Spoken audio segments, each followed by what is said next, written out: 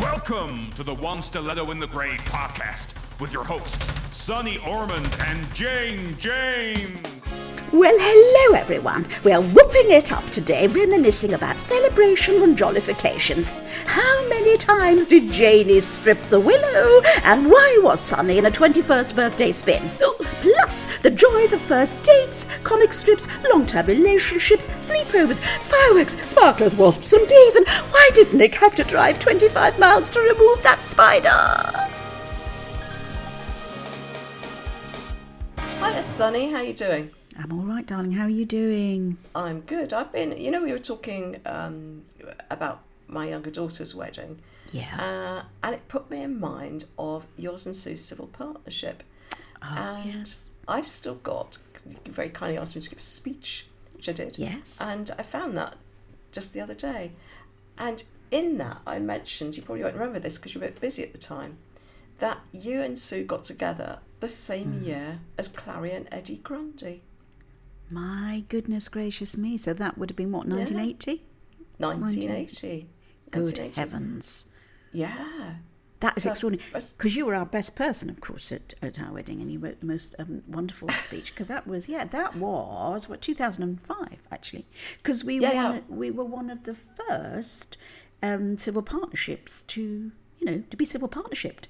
And I do remember that the registrars who came to our little celebration were terribly nervous about doing it because they'd never married two women before. Lovely little story, just briefly, a couple of weeks ago I did a play reading somewhere, and this lady came up to me and she said, "You don't recognise me, do you?" And I said, "No, I'm terribly sorry, I don't." She said, "I married you." And she was one of the registrars. And it was so lovely because it's we're 2022 now. So it was years and years ago. And it was really lovely that she came up and said hello. And she said, "Yeah, you were, one of the first civil partnerships." And we were all terribly nervous. So of course, she said, "We've done loads since then."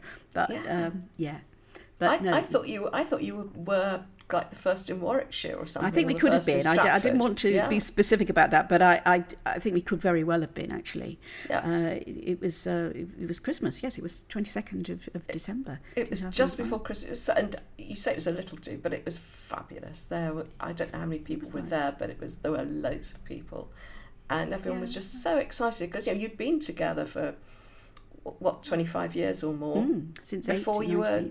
1998. Before you were allowed to be civilly partnered.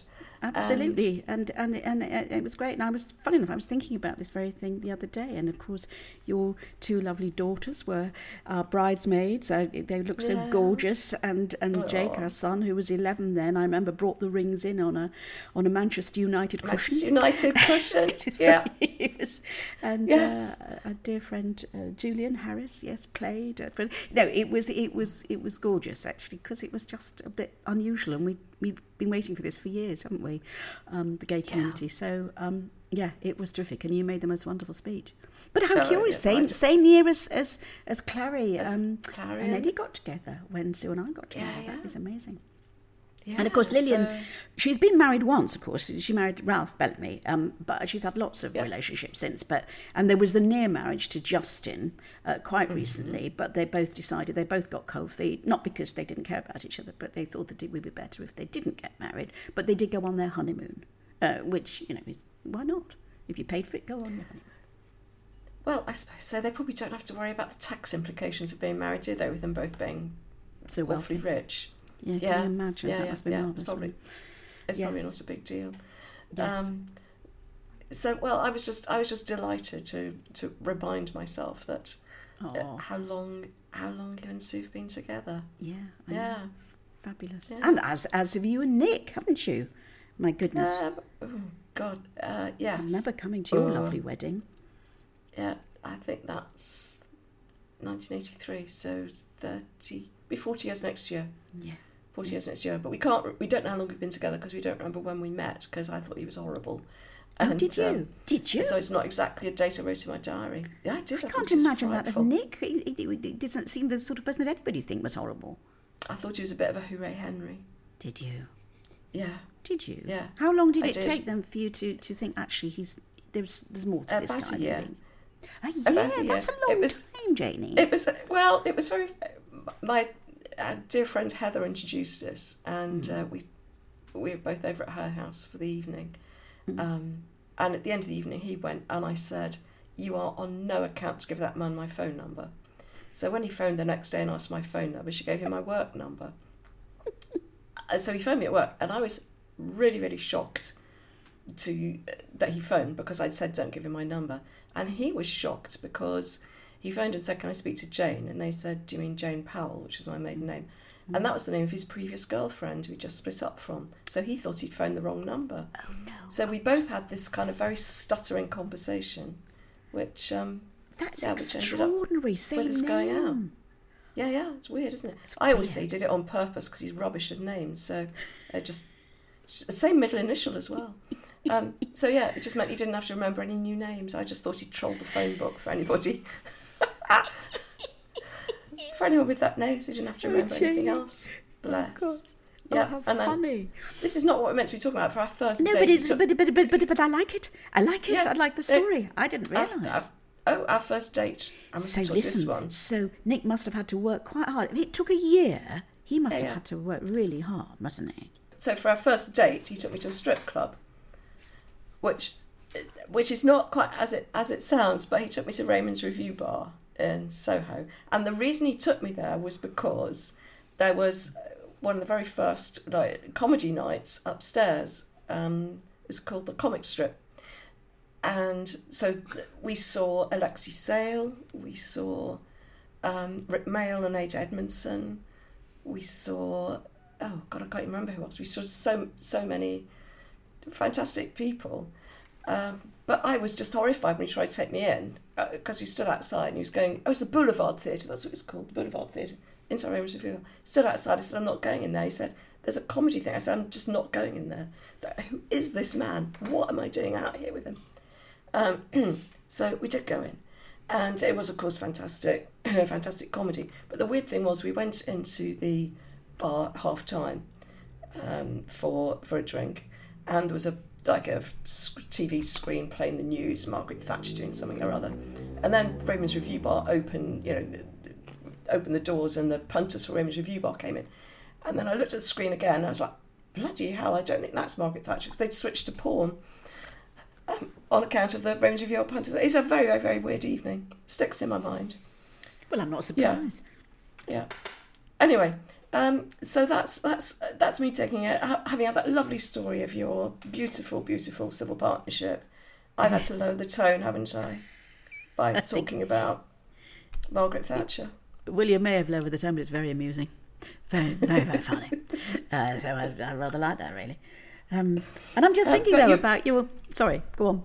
No, I was going to say you had some lovely celebrations together, because I remember your 60th when you took me and Sarah and a whole load of us, a whole load of really, really dear friends, off to Norfolk for the weekend. Yes, and it was Sue who organised it all. It was Sue's idea. I remember her saying, what would you like to do? Do you want to go off to New York? Do you want? I said I would love my dearest and nearest friends, female friends, to share the time. So we went to Norfolk, didn't we? We had the most wonderful. We were blessed with lovely weather, and I think it was around this time of year, actually. But it was. That's why I think of it, because you've just had your birthday, haven't you? That's right. Yeah, and I think it was sort of 20-something that we went. It really was gorgeous. And funny enough, I was looking at those photographs the other day and thinking how blessed we were, and we had such a wonderful time, didn't we? We went on the Norfolk Broads. We did. Danced, you captained the boat, didn't you? Yeah. Yes, that was an experience. And we did some circle dancing, didn't we?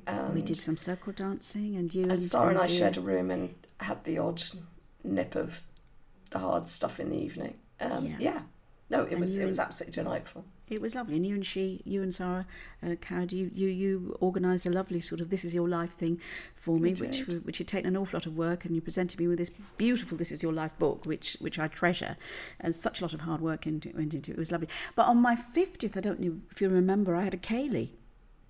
Do you remember that Kaylee that I had? I do remember that Kaylee. I do remember that Kaylee. Yeah. Because we rather like Kayleys. We'd been to several Kayleys, friends' Kayleys, and they were great fun. And the great thing about Kayla's is, all ages can join in.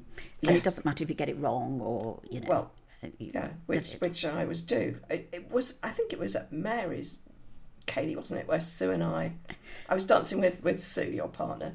And there's this dance where you kind of in two lines and one couple sort of dances down and dances back and then everybody does something and then another couple dances up and dances down. But I don't know what Sue and I were doing, but it was always us. So we'd get to the bottom, everybody would turn around, it's like, it's us again, and we'd sort of gallop down the line, gallop back again, do the thing. It's like, I know! We were just hysterical by the end of it, weren't we? Yes, it was always you. I think it's called stripping the willow. Was it? We stripped the willow, bare, didn't we? We stripped the ruddy floor. And in the end, I mean, she was practically having to hold me up because I was laughing so much. Yes, it was just ridiculous. I nearly wet myself. I've never seen you look, you in such a state of disbelief. You just tears running down you. Because I don't quite know how it happened because there was a whole line of it, but it was always you two at the end. It was. I have no idea what we did wrong. How you got into that position all the time. Yeah, not a clue. God. Not a clue. No, stripping the willow. That's right. But Kayla's a good fun for that reason. So that was my 50th and 60th. You're absolutely right. And then you had the most lovely. What do you remember? Was your 60th when we went on the bus? Wasn't it? We did. We did. I knew I wanted to do something for my 60th. I wasn't sure what. And went out for a long walk down the Thames with my lovely friend Sue, not your Sue, another Sue. And we came up with this idea of going back to Birmingham, where I grew up, and hiring a bus tour and going just showing the city that I grew up in to some of my mates who maybe didn't know it very well. And the bus broke down on the middle of a really busy roundabout on a Saturday afternoon in Birmingham. Do you remember? And that was entertaining, but so it just felt memorable. But memorable. It was memorable. It was memorable. That the bus had a breakdown, and so did I. So it was. It was good fun though. It was so unusual. It was a different thing to do, and it was great. And it was where you'd grown up. It was just great. And then we had a lovely meal, didn't we? And a beautiful cake. The girls had made the cake, hadn't they? It was brilliant. It was marvellous cake. Yeah, cake. In fact, I think we've had some parties in our time, haven't we? We've had some absolutely. parties. But also, did you have a 21st party? Because it was all the rage, wasn't it? Or did you not really do that? No, you didn't have a 21st not a big formal thing. I think right. It was a bit sort of like, well, do you do 18 or 21? I think. Yes, at that time, that's wasn't right. It? It was. And my birthday being in the school holidays. Yes, you're an August birthday. College holidays and August birthday. So it's a bit of people tended not to be around. It was a bit of an awkward time. Whereas your big birthday is probably in the middle of exams during. Do you know, you're right. Baby, it was always right in the middle of GCSEs and A levels or any school exams. I do remember that. But I do remember I did have a big birthday for my 21st. Did you? Birthday. Well, it's memorable because I just finished my third year at drama school in London, Guildhall, and I invited everybody from my year, which was just lovely. But on the way up there from London, I was driving, there were 4 of us in the car, and I had a blowout on the motorway, and the 4 of us were nearly killed. It was quite extraordinary. But, and I can even see it now, blowout on the motorway with the tyre, and it was somewhere near Milton Keynes, really busy motorway, and I remember the car sort of veering to the left and then veering to the right, and I thought, it's all right, it'll come to some standstill, but no, veer to the left, veer to the right. Then it decided it was going to swivel around, and I thought, well, it's all right, it's going to come to a standstill, but no, it didn't, because the volition of spinning around meant that it then it turned over to its left-hand side. So we turned over to the left, and I thought, well, that's all right. But no, that wasn't enough. Then it rolled and ended up on its roof, spinning round on its roof with the 4 of us in there, and me thinking, oh my God, are we alive? Are we dead? Miraculously, we all got out alive. I had just a little cut on my hand, and we were carted off to the local hospital by the police. It's a curious story in that a dear friend who was in the car, who I'd almost nearly killed, told me some months later that he'd been a little shocked, not only by the accident, but by what the policeman had said, because it must have been about, I would think, was 4 or 5 o'clock in the afternoon when this happened, and the policeman had come up to him when we were all in the hospital, and he was a bit shaken, the policeman, because my surname, my real surname, is Wainwright.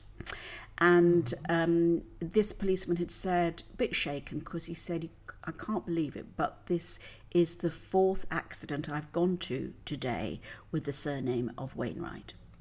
Spooky. And he was a bit shocked, because Wainwright isn't, like Smith or whatever. It's not the most common name, and that really quite shocked him. And this friend didn't tell me that for about sort of 4 months, because it was a bit weird, wasn't it? Anyway, but that was my memory of my 21st birthday. We did get up to Cheshire, where we were having the party, and everything was fine. But it was a very strange sort of juxtaposition of a birthday party and almost being killed on the motorway. So it's something to remember.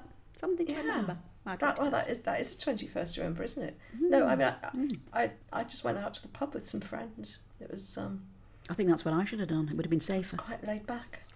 Quite laid back. Yes. Well, I couldn't drive at the time, so it's probably just as well. Yeah. Wow. So there we are. But are you thinking about parties and going back to children's parties, and when did you go to kids' parties and playing things like musical bumps and musical chairs and pass the parcel? Did you do all that when you were a little girl? Oh yeah. I loved all that. Loved all that. I loved it. I loved pass the parcel and and all that. But son Jake, this is another weird one. When he was about 13 or 14, it was his birthday party, and it was the first time he'd had a sleepover, and we'd said, yes, you can have a few. We were in the house, of course, but yeah, you can have a few friends. So they all sort of had a nice time, and then they were all sort of camping down in sleeping bags in sort of sitting room area, and they'd been making quite a noise, and we'd had pizza and goodness knows what, and Sue and I disappeared upstairs so they could have the run of the house. And then suddenly, at about probably 10 o'clock, half 10, we suddenly thought, gosh, it's really quiet downstairs. We couldn't hear a thing. And there must have been about 6 or 7 of them, something like that. This is very odd. I said, this is very weird. So I gingerly sort of put my head out the bedroom door. I could hear nothing. So I went a little bit further onto the landing, and I could still hear nothing at all. I thought, this is bizarre. So I went back into the bedroom and I put my dressing gown on, This is weird. There's something very weird about this. So I then started to progress downstairs. Still nothing. I went into the hallway. Still nothing. I thought, this is bizarre. They've been spirited away. I went to the lounge. Nothing. Sleeping bags and debris from, the supper, but nothing there. I went into the kitchen area where we've got a sitting room. Nobody there. They had all been spirited away. It was bizarre. I thought, I'm going completely mental. We did have 7 children here, like half an hour. I then went into the garden. Nothing. Just spirited away. I was so anxious and stressed out. I was even looking under stones in the garden to see if I could find children. I mean, it was just completely bizarre. So I went back, I went back in the house. I thought, I'm just going, where can they be? I'm looking under the stairs, 7 children under the stairs that had been packed in like sardines. But I was looking in all these, places to try and find them. I thought, well, they've gone out the front door. No, because in front of the front door, there were all the empty pizza boxes, which had not been moved. So there's no way they'd gone out the front door. I ran back upstairs. Sue, they've disappeared. I don't know what's happened. She couldn't believe it. She came downstairs. We were looking everywhere, looking in the fridge. It was just bizarre. And it was just... And I just thought, I'm responsible for all these children. Yeah. I've got where have they gone? What have they done? Somebody's taken them. They've, they're up in Mars. Spaceship has come down to collect them. And just as I was about to sort of cut my wrists, I suddenly heard up the gravel path, which was outside the house, some noise and giggles and things like that. And then I looked up the side of the garden where we have the gate which goes to the front garden, and what do I see but these children clambering up over this gate. And I tell you what, it was a really tall gate, and it is not an easy gate to get over. They'd all been down the road. There they are in their pyjamas and all had gone down the road. They decided they thought it was a good idea, and they had all gone over this gate. How they got over the gate in the first place, I will never know. Oh dear God. And I tell you what, I tore them such a strip off. I'm not surprised. And I threatened that I was going to tell their parents, and they were terribly anxious. And the next thing in the morning, First of all, the girls came into the bedroom and they had sort of a plate of tea and said, "Oh, here's some tea. Please, you won't tell our parents, will you?" And the next thing was, about half an hour later, the lads come up, sort of with burnt toast and goodness knows what. "Oh, you won't tell our mum and dad, will you?" I'll never forget it. It was very, very funny. Well, you've told them now, haven't you? Well, I have, but they're old. They're old enough now for it not to matter. But it was the most bizarre thing of going out and just not hearing anything at all. And the fact that the front door, had the pizza boxes, where have they gone? And because the gate was so high. Yeah, never how you'd be thinking, how on earth do I explain to the parents? To the parents. I'm so sorry, our children disappeared. Absolutely. I don't know where they've gone. Absolutely, I'll know. I'm going clammy now thinking about it. It was terrible. Oh, I'm not surprised. But listen, I go clammy because you had a mixed sleepover then. Well, we did. We did. But they were instructed at the time, of course, that the boys had to be in one room, if I remember correctly, and the girls had to be another. And that was fine, because I was going to come down and sort of check all that a bit later. Mm-hmm. But, they were having a good time, and it was just, there was noise and there was music, and suddenly there was nothing. It's just bizarre. But how they got over this gate, I will never know, because it was really high. And they hadn't got step ladders or anything like that. They just scaled it. Anyway, there you go. Golly, I hated sleep. I hated sleepovers as a parent. Absolutely horrendous. I don't know why they called them sleepovers, because nobody ever slept. They were stay awake all night and make a bloody noise-overs, weren't they? Noise-overs, weren't they? Sodding racket, so that you're embarrassed to see the neighbours the next day. Oh, horrible. Yeah, they were stressful. They were stressful things, and inevitably they got up to all sorts of mischief, didn't they? Because that was the fun of it. Hijinks, that's for sure. That is for sure. Yeah. So yes. Oh gosh, I've gone all hot and cold at the memory of all that. Quite honestly, I'm not surprised. But I used to like bonfire parties and things like that. Did you have those? And maybe it's because we were on farms. Aunts and uncles would sort of do bonfire parties, and that was always really nice. And treacle toffee and hot toddies, and I don't know. I always remember that with great joy. I lived in the city, so people set fire to things a lot. We didn't have to wait till bonfire night.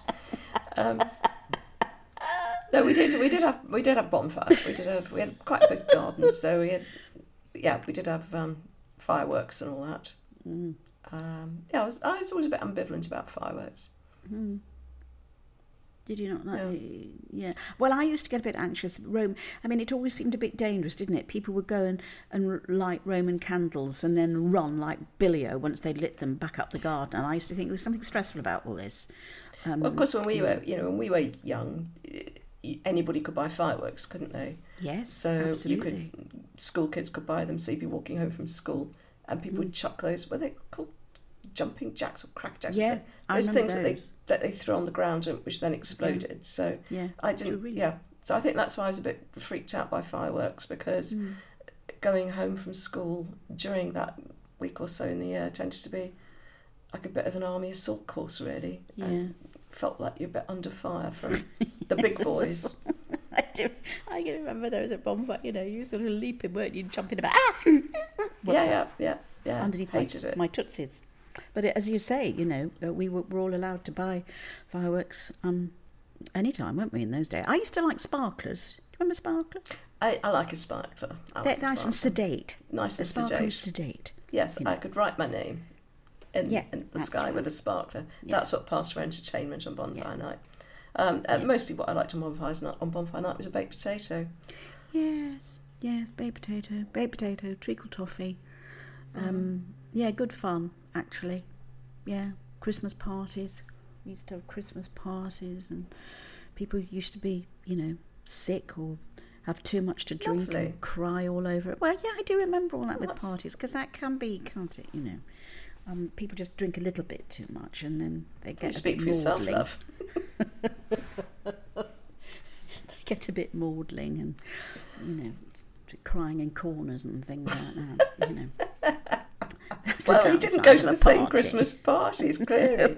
No, clearly it must have been the people I'm mixed with. No, I just remember Baby Sham and Baby Sham. Warnick's Advocaat. That's right. A nice glass of sweet sherry for the auntie in the corner. Make Christmas go with a bang. Yeah. Delightful fun. I know. But I tell you what, though, if you know, at bonfire parties and things like that, if you were kind of frightened of, you know, loud bangs and things like that, you were in trouble, weren't you? You know, if you got a phobia about all that sort of stuff, you could be really in trouble. Actually, you were. Yeah. I don't think I was phobic about fireworks. I had other phobias, but not. I just dislike them. Have you got phobias? Yes, I'm a bit phobic about mice. Are you? I don't really like. I'm a bit. Yeah, they're too fast for me. You know, when we've had cats and things, and they bring mice in the house, I'm just hopeless. I can't do it. I'm quite brave about most things, but something about the speed of mice, it just still terrifies me, and I just can't. I can't deal with it. I just have to jump on furniture and hope somebody else is going to deal with it. I'm not good. What about you? Have you got phobias? I used to be dreadful with spiders. I mean, really phobic. Awful. And to the point that if we were going to go, we were going to go on holiday, I would really worry about whether there'd be spiders where we were going. I remember making Nick drive sort of 25 miles across London because I'd found a spider under my bed. I mean, it was a dead one, as it happened, but all the same. What, to come and get it, you mean? He was somewhere else? Yeah, I couldn't deal with it. But I went on a course at London Zoo called the Friendly Spider Programme. The main drive was I didn't want to pass it on to the girls because I could see that with me sort of dancing around like an idiot every time I saw a spider, that they were going to get that same message. So I went on this Friendly Spider Programme at London Zoo, which was brilliant. A whole load of people who were phobic, and we talked to the guy who ran the arachnids house and asked him silly questions, the things that worried us, like if we see one spider, does it mean there are another 12 because they live in families, all this kind of thing. And then we were hypnotised. So it was a hypnosis expert, I can't remember who it was now. So we had lots of information, hypnosis, and I remember while the hypnosis was going on thinking, well, this isn't working. And then at the end, they invited us to go along to the place where the spiders were, to the arachnid house, and they collected a whole load of house spiders, and they had tarantulas there, and said, do you want to hold these? And I was elbowing everyone out of the queue because I just wanted to hold these spiders. It's really weird, isn't it? That is so weird. It absolutely worked. So it did work, and unbeknownst to you, thought, oh, guys, nothing's happened, but actually suddenly you were able to handle them as it were. Yeah. Yeah, absolutely. And now if I see a spider, I sometimes get a little jump and go, oh, and then I go, oh, it's only a spider. So wow. Yeah, so I'm all right with them. So it was the whole process of somebody talking to you about them, and then the hypnosis and that. Do you know what started it in the first place, Janie? Do you know? I think my mother was frightened of them. Right. So okay. Yeah, and it's interesting because I did some training some years ago in a thing called NLP, Neuro-Linguistic Programming, and one of the things that I learned to do there is a phobia cure, and it's really just what happens is your brain associates the fight and flight response, which is very, very helpful, with something that you don't need to be frightened of, like spiders or lifts or string or whatever it might be, and so there are things that you can do. There are quite simple processes you can do to sort of disconnect those two things in your head.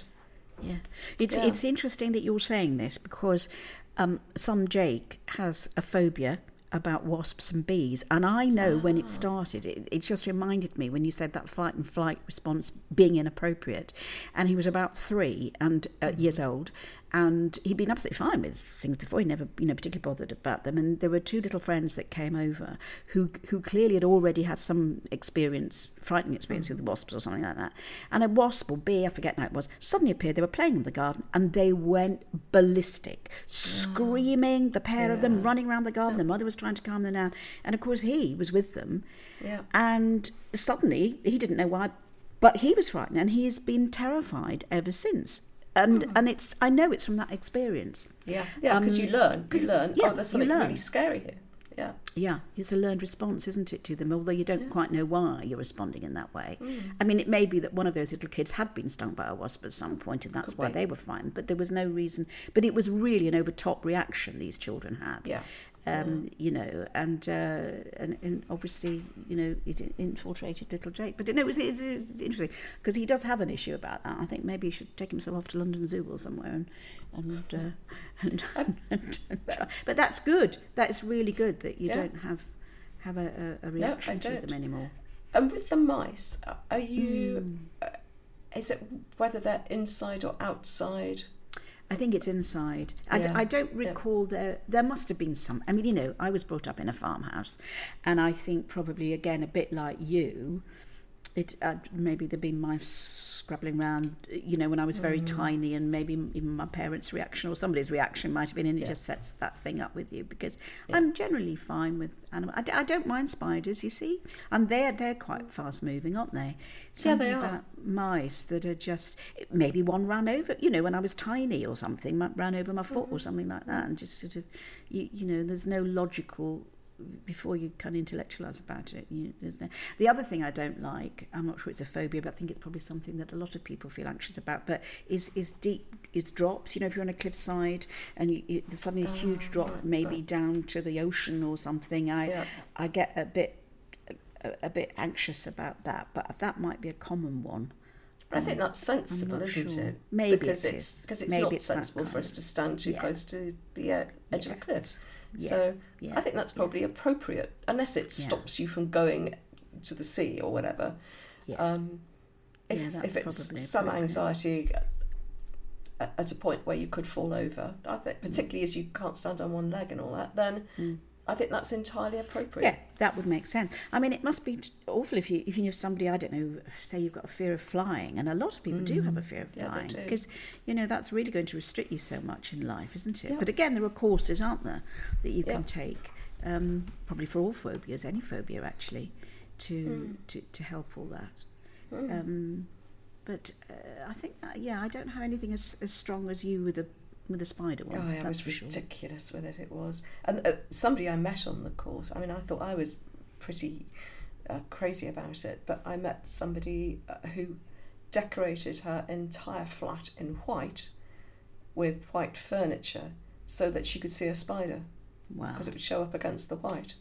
Wow. So that is extreme. And how did she fare? Extreme. How did she fare? Did she manage to? I don't know, actually. I'm not sure I caught up with her at the end, but because she was running away from the spiders. Yeah, I mean that was extreme, wasn't it? Yeah, very extreme. And if she saw a spider, she just left immediately and had to wait until somebody went in and found the spider. Gosh, no, I mean that's so life limiting, isn't it? Because it's so life limiting. It really, really is. And when I was doing this course and we were working on doing this process for removing phobias, you take something quite simple, like a lot of people have a phobia of lifts, and you think, oh, well, you know, you can cope with that. But then, well, you can't if you've got to get to an office that's up 8 flights of stairs or something, and that's quite a long way to go. Or if you're, you know, if you've got to go to hospital and you've got a problem with mobility, and you've got to go in a lift because you can't manage the stairs. So I think there are things and I would think with a lot of people, it's sort of people get embarrassed, don't they, about certain things as well. So they don't. That's why they don't deal with them. You know, rather than you've got to be quite brave to confront it all. But the freedom you must have felt though once you'd conquered that, presumably.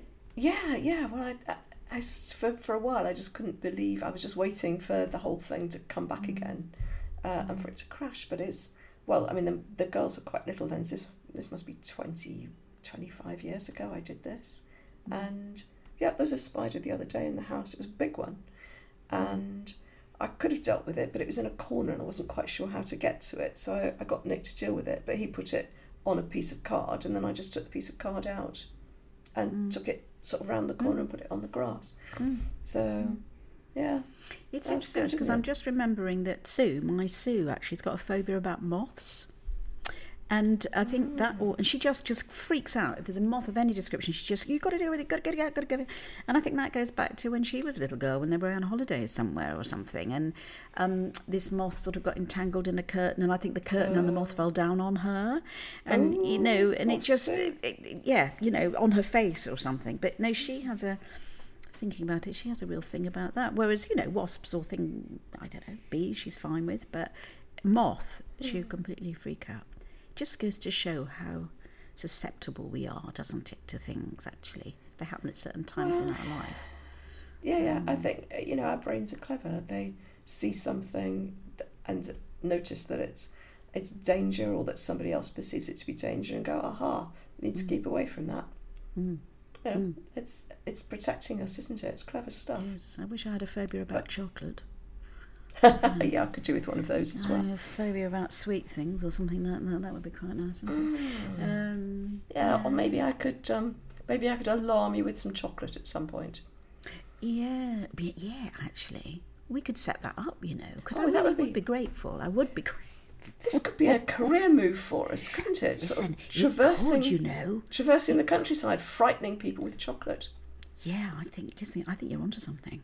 I think we're going to have to put our heads together about this. Right, we need to think about this. Yeah. We need to think about this, don't we? Yeah. I think I need to go away and think about it now, over a cup of coffee and a piece of chocolate. Thanks for listening to our One Stiletto in the Grave podcast.